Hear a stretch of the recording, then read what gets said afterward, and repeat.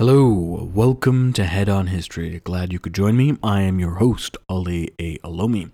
So I wanted to dive in this week and talk about the development of Shi'ism and Sufism.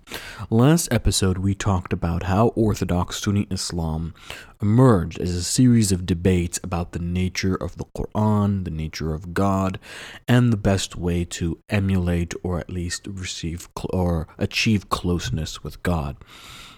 And those debates, just to quickly summarize it so that we can build from there, really revolved around things like the Quran. Is the Quran created or uncreated? Is it co-eternal with God or is it not?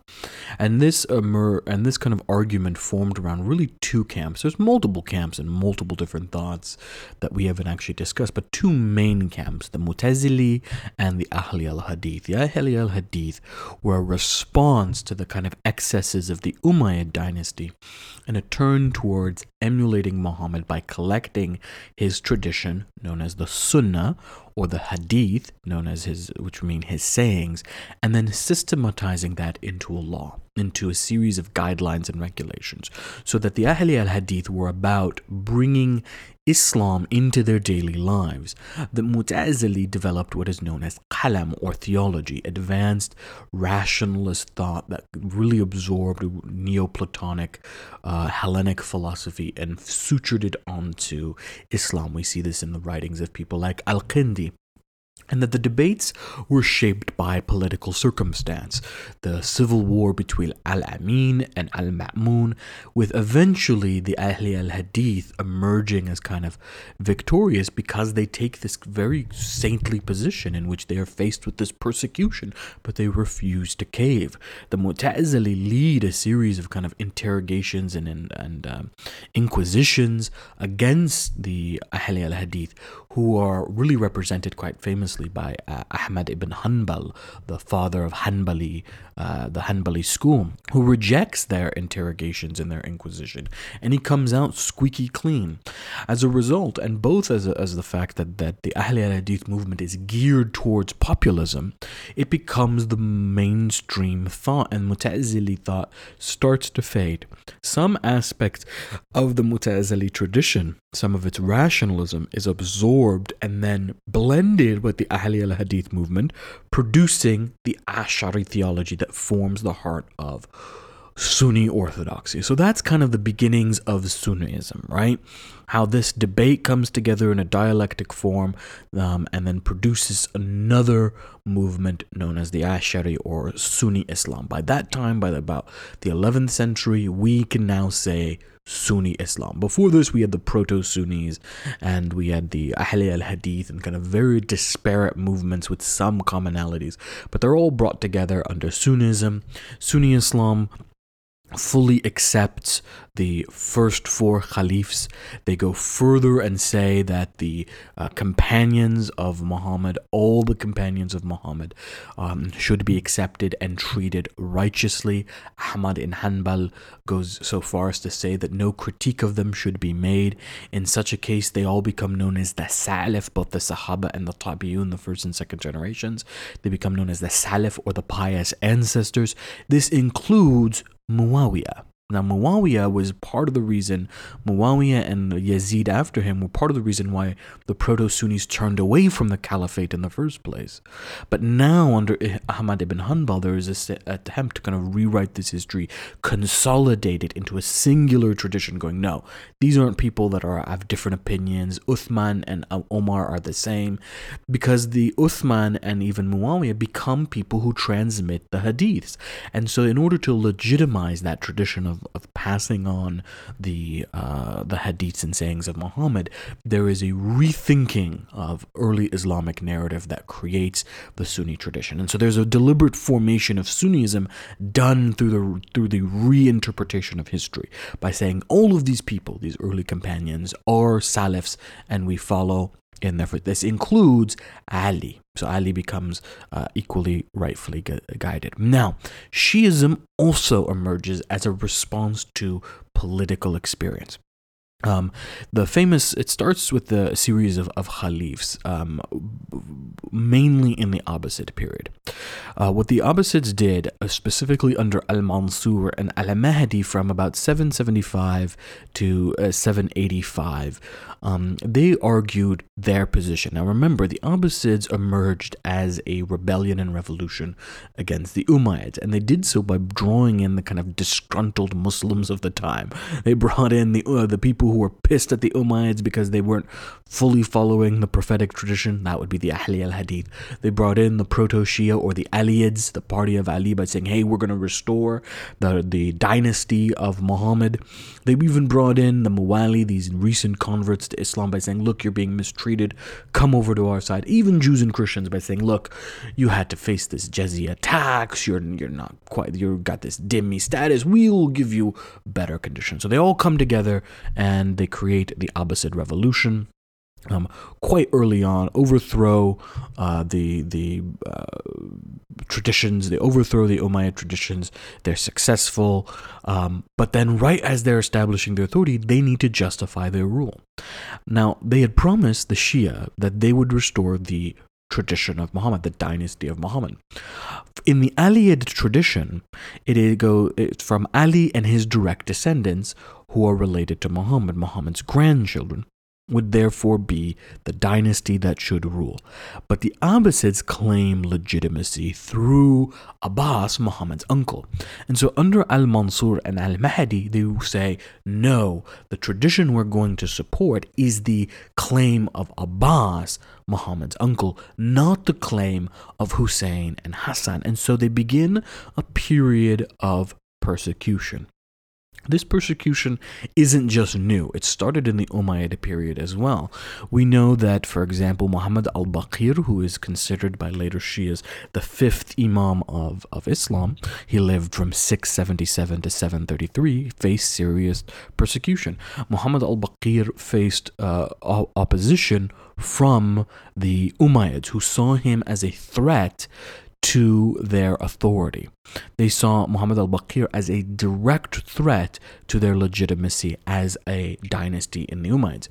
And so what they did is they, in fact, went so far as to invite him to come and visit the Khalif, and then mistreated him by refusing to see him for 3 days, threatening him, doing all sorts of insinuations. But the persecution that Muhammad al-Baqir experienced produced very important developments in early Shia theology. He wrote a series of books. Most famously, one of them is known as Tafsir al-Baqir. The other one is known as Ma'athirul Baqir. And in both of them, he argues that there is a sort of tradition within Islam when it comes to understanding the Quran. In the same way that the Ahli al-Hadith, who eventually become the Sunnis, argue that you needed to look to the Hadith in order to understand the various ways in which principles of the Quran can be applied to life, under Muhammad al-Baqir there is this idea of the Zahir and the Batin, that is the apparent meaning of the Quran and the hidden meaning of the Quran, therefore elevating the status of the Imam. The Imam is the interpreter of the inner meaning of the Quran. Now Muhammad al-Baqir dies, and after him is Ja'far al-Sadiq, who lives from about 703 to 765. So he experiences the persecutions that really developed under al-Mansur and later al-Mahdi. And his followers in particular experienced this kind of resentment of the Abbasid Caliphate, who had promised all this changes, promised to bring about the Aliyad dynasty, but then failed to do so, and then instead supported the Abbasid tradition, or the tradition of Abbas, in order to legitimize their rule. And so Ja'far as-Sadiq becomes part of that tradition of facing persecution and then developing the tradition. In other words, just as the Ahli al-Hadith and the Sunnis developed their theology as a result of their historical experiences, so too does Shia Islam develop its theology as a result of its experiences. For example, under Ja'far as-Sadiq comes forth the idea of taqiyya. Facing persecution meant that you had to deal with, do I want to get killed by the ruler or not? And so so he came up with this theory justified by the Quran and the sayings of Muhammad, called taqiyya. Now, if anyone has ever been online at any time in their life and they are Muslim, or they say something about Muslim, you have heard this word taqiyya. I get it thrown at me all the time. I mean, I don't even talk about my personal beliefs or anything like that online. I talk about my background as an academic. I talk about scholarly things. I analyze, and yet every time I put out an article or I publish someone, some dim-witted numbskull jumps up and goes, taqiyya! And for them, what taqiyya basically means is you're a Muslim and you're lying.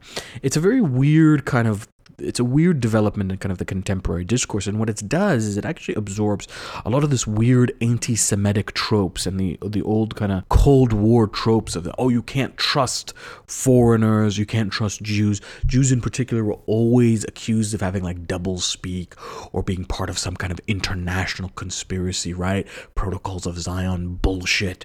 This type of anti-Semitism is then reworked into taqiyya. Taqiyya kind of performs the same type of labor or the same type of function in which it is used to delegitimize any Muslim or anyone talking about Islam if they have a Muslim sounding name, or they're brown, or if even if they're white and an American scholar, you can say taqiyya, and it would basically, the idea is that, you're actually lying, you're putting forth a series of lies, and you're actually an apologist. And the implicit accusation or the implied accusation is that you're part of some type of conspiracy to infiltrate. Right. Now, the irony is that it shows just such a deep, deep ignorance of what taqiyya really means. Taqiyya emerges as a particular thought of Jafar al-Sadiq during a time of severe persecution.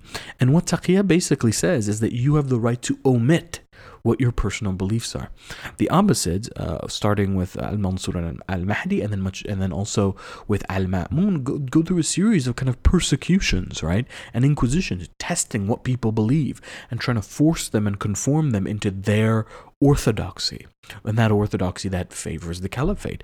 And so under the Jafar al-Sadiq, the early Shiites, the Aliyids, were allowed to omit what it is they truly believed in, what it was that where their true beliefs lay, so that they could avoid persecution. It was not about lying, it was not about infiltrating, it was not about deceiving. It was really about self-preservation, of protecting yourself. That's a very important part of the kind of theology that Jafar as-Sadiq developed. So here you have this ancient medieval belief and theological precept that is now repurposed in the contemporary world in this kind of crazy moment of Islamophobia. So that I found that quite interesting. But he also develops other main elements of Shia theology. He develops what's known as na'as, that is designation, in which the Shia imams have the right to designate who their successor is. And this becomes very important for the division within Shia Islam itself. Shia Islam falls into two categories. Ismaili Shia, in which 7 imams are accepted, that is, there are 7 imams total, and that these imams are the main spiritual leaders of Islam. The 7th having gone into occultation meaning that he's hiding, right, in a sort of way, in the same way that some would say that Jesus will return in the end of days, so too the Shias believe that the last Imam will return at the end of days. And then there are 12 Shias that believe in 12 Imams, with the last going into occultation.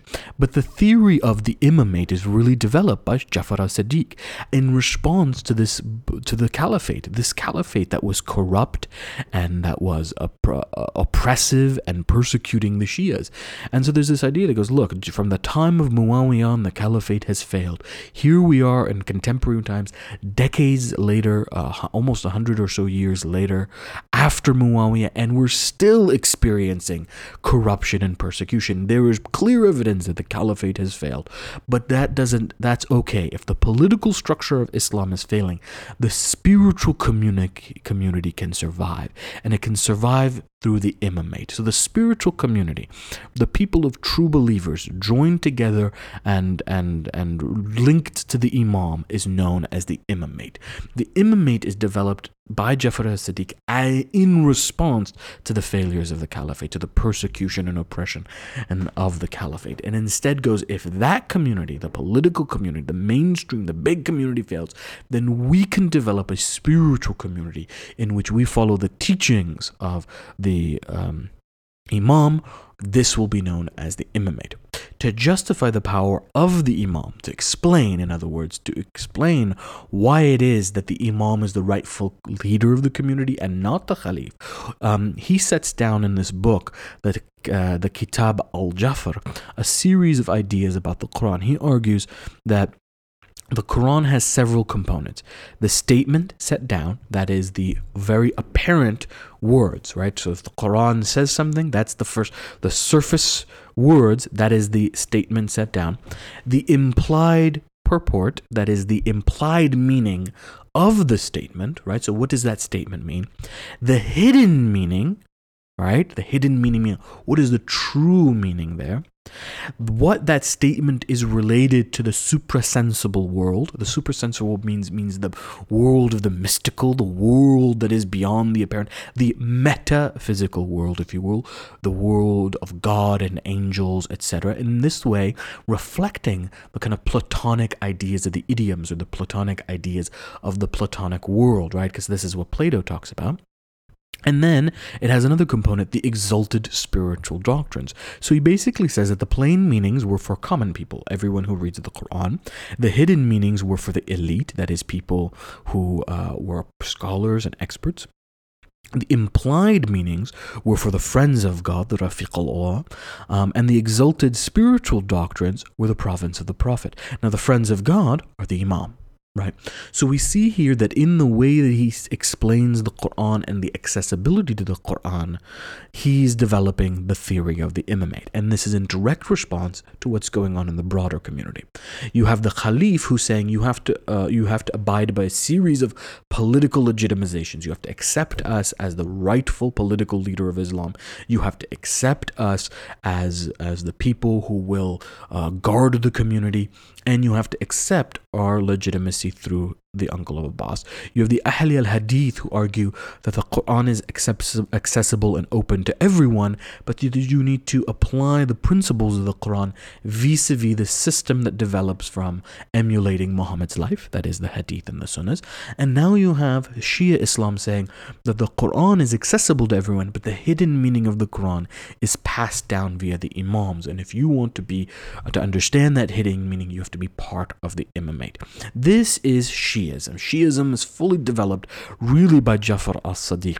Both the Ahli al-Hadith, the proto-Sunnis, and the Shias join forces actually against the Mu'tazilis, disagreeing heavily with the Mu'tazili argument of what's known as the borderland. The Mu'tazilis try to argue that we don't know much about the early Muslim community, and so there are people that are in borderlands, that is, that they're not condemned, but they're not fully accepted. And they place, for example, Muawiyah in the borderland, right?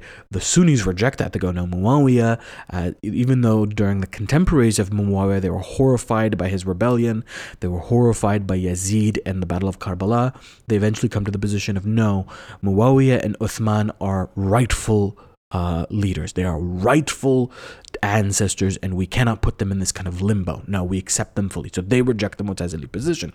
On the other hand, you have the Shia who go, no, we reject Muawiyah. Not only do we reject Muawiyah, but we reject Uthman, both of whom have taken away from Ali, who was the rightful Imam of the time.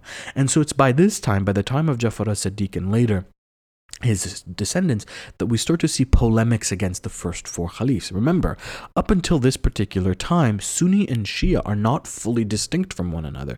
Even as they're divided on the Battle of Karbala, even as they're divided on the first fitnas, even if they're divided on the civil wars, the people that we think of as opponents of Ali later become Shias, and the people that we think followers of Ali, Aliyids, end up becoming Sunnis. So it's a way more complicated than that. And it isn't until after Jafar as-Sadiq that we'd see both the polemic within the Sunni tradition that says, no, all of these people must be accepted as rightfully guided ancestors, and the polemic writings within the Shia tradition that goes, no, we reject those early people, even though the early Aliyids accepted Abu Bakr, Omar, reluctantly Uthman, but they did in the early states. And this is a very important way to understand the developments of Islamic theology, that it is not as clear-cut as these communities blended with one another. For example, we take the figure of Jafar as-Sadiq. We talk about how he's a major figure in the development of Shia theology. Yet at the same time, we also have to acknowledge that Sunnis also respected Jafar as-Sadiq for his contributions to theology, his contributions to the collections of the hadith. And Jafar as-Sadiq develops his own system of law in the same way that Abu Hanifa does, the same way that Malik does. All of them form the madhabas of Islam. The Hanafi, the Maliki, the Shafi, the Hanbali, and then under Jafar as-Sadiq, the Ja'fari, which becomes the main legal school for Shi'ism. So what we see here is that both Sunni and Shia Islam develop as a result of their historical experiences, namely their experiences and disappointments with the political structures of Islam, with the broader community.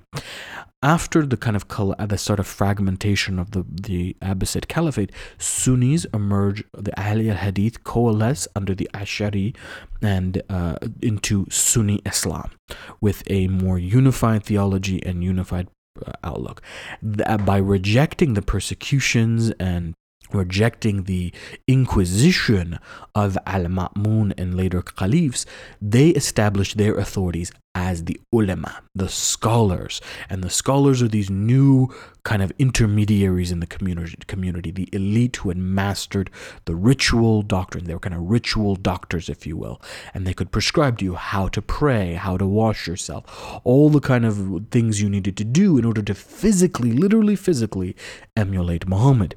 And the Shias had developed a fully formed theology after Jafar as-Sadiq as a rejection of the caliphate, the failure of that corrupt caliphate, and instead the formation of an imamate, a community that was dedicated towards interpreting the hidden true meanings of the Quran. And this period of major debates and persecution and back and forth is really a massively diverse period. We often talk about Islam as Sunni and Shia, but the reality is there's so much more to it. For example, in that 9th century moment when there are these debates going on, there are a group of people known as the Sumaniya. The Sumaniya are actually Buddhists who had a lot of influence on Islam. The Sumaniya had an influence not just on certain aspects of Islam, but even in the broader imperial tradition. So first, let's talk about who they are. The Sumaniya were originally Buddhist, probably from the region of Khorasan in eastern Iran, modern-day Afghanistan, and they converted to Islam. Now, some argue that they didn't, and there was a series of debates that went on with Muslims and the Sumaniya. It's complicated because sometimes when Muslims are talking about Buddhists, they refer to them as Sumaniya, and then there are also Muslim converts from Buddhism called the Sumaniya. But what the Sumaniya believed is that there was no personal deity, that Allah was completely and totally transcendent. And this is attested to by a man who actually debated them, Jahab ibn Safwan, who himself faced a lot of kind of arguments with Ahmad ibn Hanbal. But the Buddhists also had an influence on the imperial tradition of Islam, not just the kind of, the debates, through the Barkamids. The Barkamids were the main family that supported the Abbasids. The Barkamids, again, came from eastern Iran and Afghanistan, and they were originally Buddhist clerics that converted to Islam and became the main viceroys and viziers of the Abbasid dynasty. And when the Abbasids started to fragment, they brought in the Buyids, who were also originally Buddhists, but then converted to Shia Islam. So now it's not just a matter of conversion in which they had an influence, they also had an influence on some aspects of Sufism, and that's what I want to talk about next. So Sufism It's often very mistakenly viewed as the third sect of Islam. So people will go Sunni Islam, Shia Islam, Sufi Islam, except that Sufis aren't separate. Sufis are Sunnis. Some Shias can also be Sunnis, but in general, Sufis are all Sunnis. They are a particular discipline within Sunni Islam that emerges, a part of the tradition that we see in the Ahli al-Hadith. Sufism is kind of a weird term. In Islam, we refer to it as tasawwuf, that is, it refers to spirituality. Sufism is really more of an Orientalist word that emerged in the 19th century by Orientalists that wanted to distinguish between those aspects of Islam that they thought were cool, the kind of mystical, musical, spiritual, esoteric aspects of Islam. They're like, oh, well, that's Sufism. That's tolerant, it's beautiful, they whirl in circles, versus other versions of Islam like Sharia, where in reality the two actually emerge side by side. So the Ahli al-Hadith emerged as the proto-Sunni movement. They eventually become Sunnism. And for the Ahli al-Hadith, it was about strict observance to ritual. That is, that if you understood the various ways to pray, to perform ablutions, you became an expert. That is, the ulama, right? And that is, you would emulate Muhammad by his actions, doing what he needed to do. For Sufism, or for Tasawwuf, it was about mastering those rituals, but also eliminating the ego. The self had to be completely removed. So ilm, that is knowledge, was not just knowledge of the actions of Muhammad, but the philosophy of Muhammad. And so Muhammad would be put forth as a sort of example for people. And it was used in quite some fantastic polemic ways. Like whenever someone did something, like, but that's not how Muhammad would have done it, right? So there was an interesting way in which Muhammad became a way to attack corrupt rulers and whatnot. But for Sufism, it was about understanding the philosophy of Muhammad. And so it was about cultivating, learning the law, mastering and memorizing the traditions, that is the Hadith and the Sunnah, systematizing that into Sharia. So many Sufi scholars were masters of Sharia. It's not like they were like, don't pray, don't fast, just believe in God. This is a weird kind of modern day hipster, new age bullshit interpretation of Sufism that we've seen emerge in kind of these circles where they're like, I'm into Sufi Islam. Oh, cool. Do you pray 5 times a day? No, I believe in oneness of God. I'm like, that's not actually Sufism. That's just you throwing crystals in with the word Sufism, right? That's not how it works. Sufis are part of the Sunni tradition. In fact, this is one of the kind of frustrating aspects of what happened a few weeks back when ISIS or Daesh bombed a mosque in Egypt. They attacked this mosque, and a lot of the adherents were Sufis.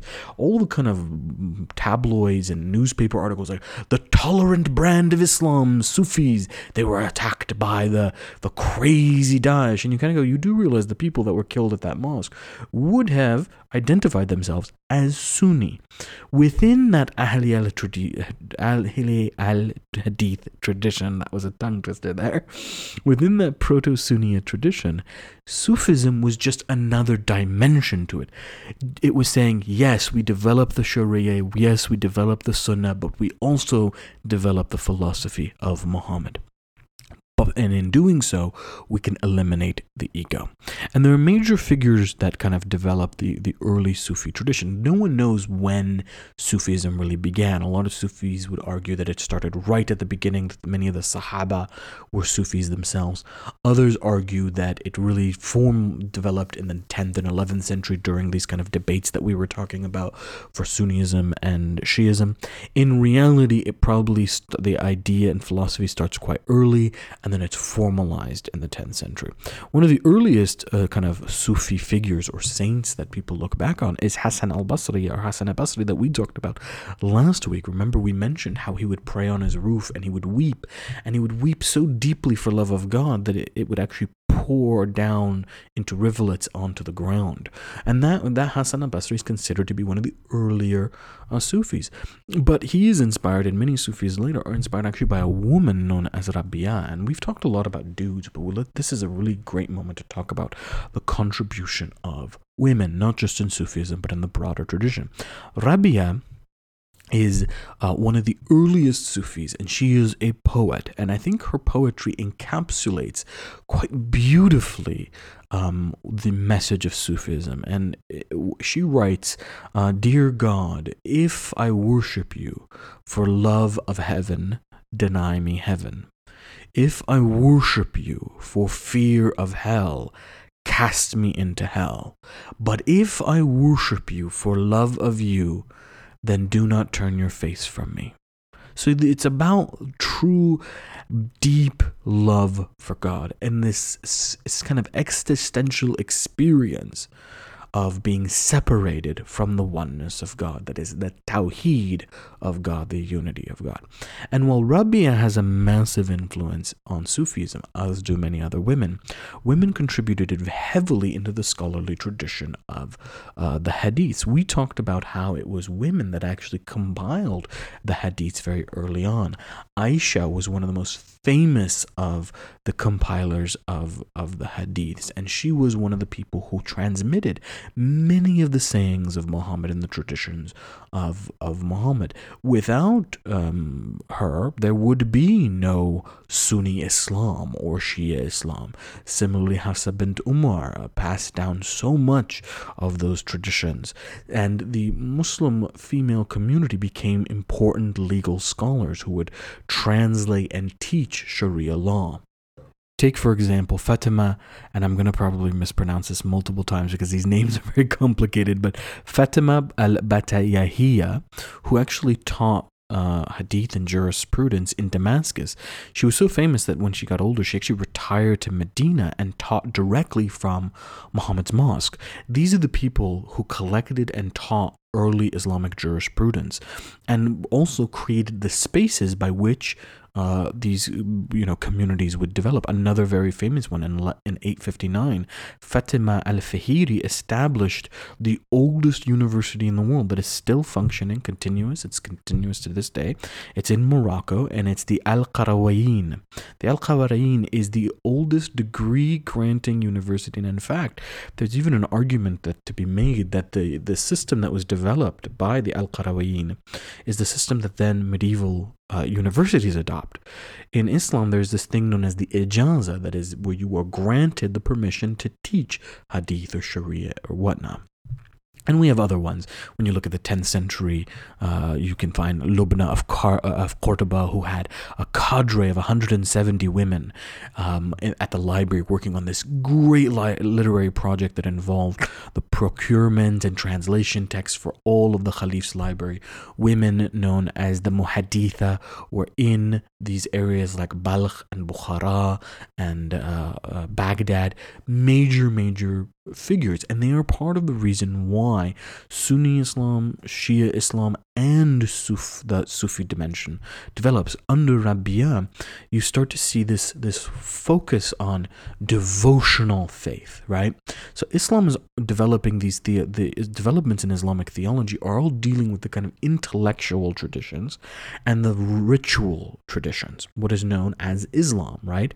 Or ibadat, acts of worship. How does this contrast with iman, that is faith, or that kind of internalized feeling? How does this contrast with deen, right? What is deen? Religion. We refer to it as religion, but religion brings up all these kind of weird corporate ideas of personal belief, where in contrast, deen really talks about kind of a whole system of philosophy. Under Rabia, you see a fusion of all of this, right? Rabia and the early Sufis bring all of this together, bring the notions of ibadat, that is worship, along with the internal connotations of faith, with the outward expressions of religion, deen, all together, and see it as a holistic way of life. That is, these aren't compartmentalized and separate, but one way of approaching Islam. By developing and emulating Muhammad, you would create the internal conditions. So, that's a really complicated way of saying that You don't just practice the rituals because Muhammad practiced the rituals. You don't just pray the way that Muhammad prayed. You don't just fast the way that Muhammad fasted. You do those things in order to create the internal condition that Muhammad lived in, and that was a state of purity and a state of what is known as fanna. Fanna means annihilation. That is the complete and total annihilation of the ego and the absorption of the self into the great unity that is God, the Tawheed of God. Now, if that sounds familiar to people who have taken religious studies courses, you might note that that has a lot of similarities to Buddhism, and that is true. The early Sufi communities were the earliest Muslims that encountered Buddhists. As Sufism spread, and Sufis were often the ones that ended up on the kind of outskirts and edges of the empire, moving into modern-day Afghanistan, northern India, into what is contemporary Pakistan. They were the ones that built these kind of monasteries on the Silk Road that allowed people to flow. And those encounters with Buddhism are how Islam spread. So Sufi Islam is one of the most important components of Islam, not just a mystical dimension, but part of the reason why Islam was able to spread into these areas. And their encounter with Buddhism transformed them. It's the way they started to explain Fanna. But Sufi Islam is a branch within Sunni Islam. So what we can see within Sunni Islam is two kind of approaches or two arguments for why you should emulate Muhammad, why you should follow the path of Muhammad. There's the one which is the kind of ritualistic approach. You follow Muhammad by emulating his actions.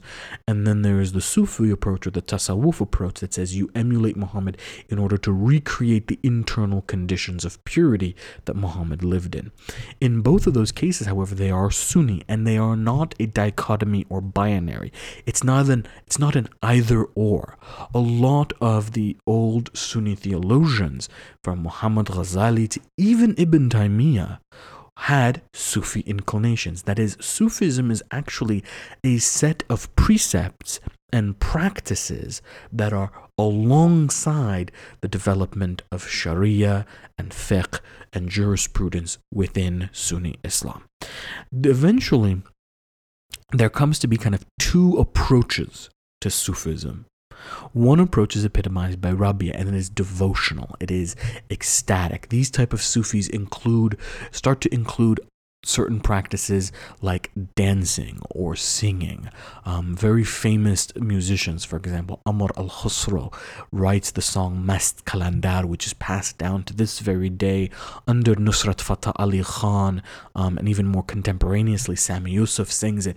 That is a Sufi devotional song. And then under Junaid of Baghdad, we start to see something called sober Sufism.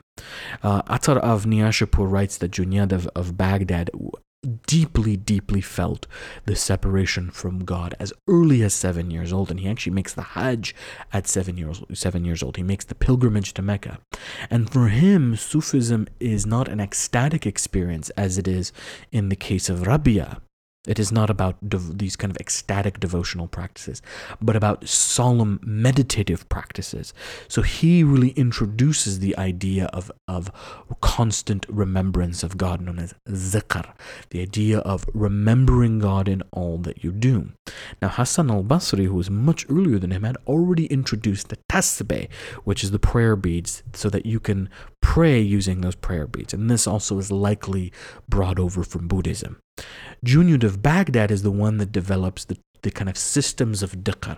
You recite God's name this many times a day. You recite these verses of the Quran so many times a day, so that you are constantly developing what is known as God consciousness, that you are constantly aware of God. And by developing God consciousness, you can therefore lose the ego, annihilate the ego, and be absorbed into the unity that is God.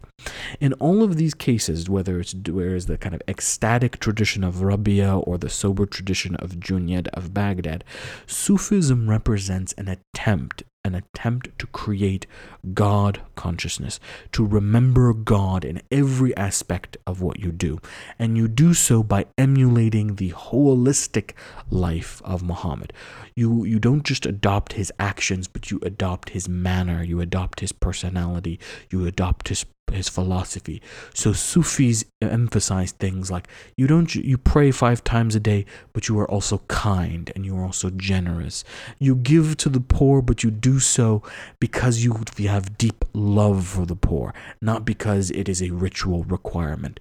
You go on the Hajj pilgrimage not to fulfill some type of legalistic checkmark, but because it is to bring you closer to God.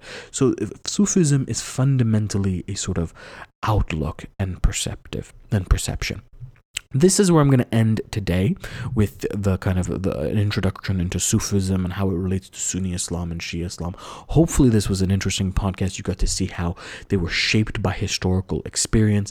The Sunnis were shaped by their dissatisfaction with the caliphs and the persecutions, developing orthodoxy, and how that produced the kind of ritual doctors or the ulama, the legal scholars, and the emulation of Muhammad.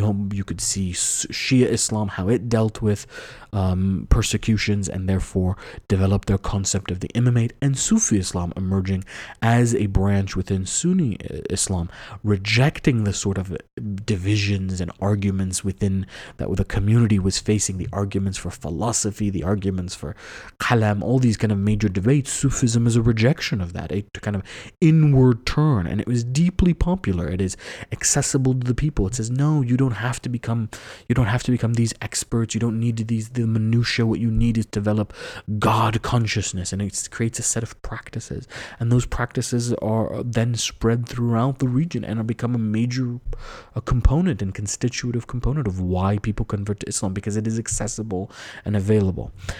Next week I'm going to talk further about how this process becomes formalized under certain figures. We're going to talk about Ibn Taymiyyah and Muhammad al-Ghazali as the last bits of Islamic theology, and how it deals with the catastrophe of the Mongol invasion, how that changes Islamic thinking, and then we're going to see that as the formation from which modern day Islam really develops out of. So we'll see how all of this medieval thinking then produces or sets the stage for contemporary Islamic movements. We'll finalize by talking about the formation of Sufi orders. We'll talk about all of that next week. I'm going to end this week with a book recommendation. This is a fantastic book for understanding the kind of the past 3 episodes, the theological dimensions of Islam. It's by a guy named Tilman Nagel. He's a German dude, and he writes The History of Islamic Theology. It's a little bit dense. It's a little bit specialist, but it is a really, really good book. I'm also going to recommend one more book for you. Actually, I take that back. It's going to be 2 more books. I'm going to recommend Hadith, Muhammad's Legacy in the Medieval Modern World by Jonathan A.C. Brown. Jonathan Brown's book, Misquoting Muhammad, is also really, really good, and I would highly recommend it. And finally, I would recommend Carl Ernst, Following Muhammad. I think that's awesome.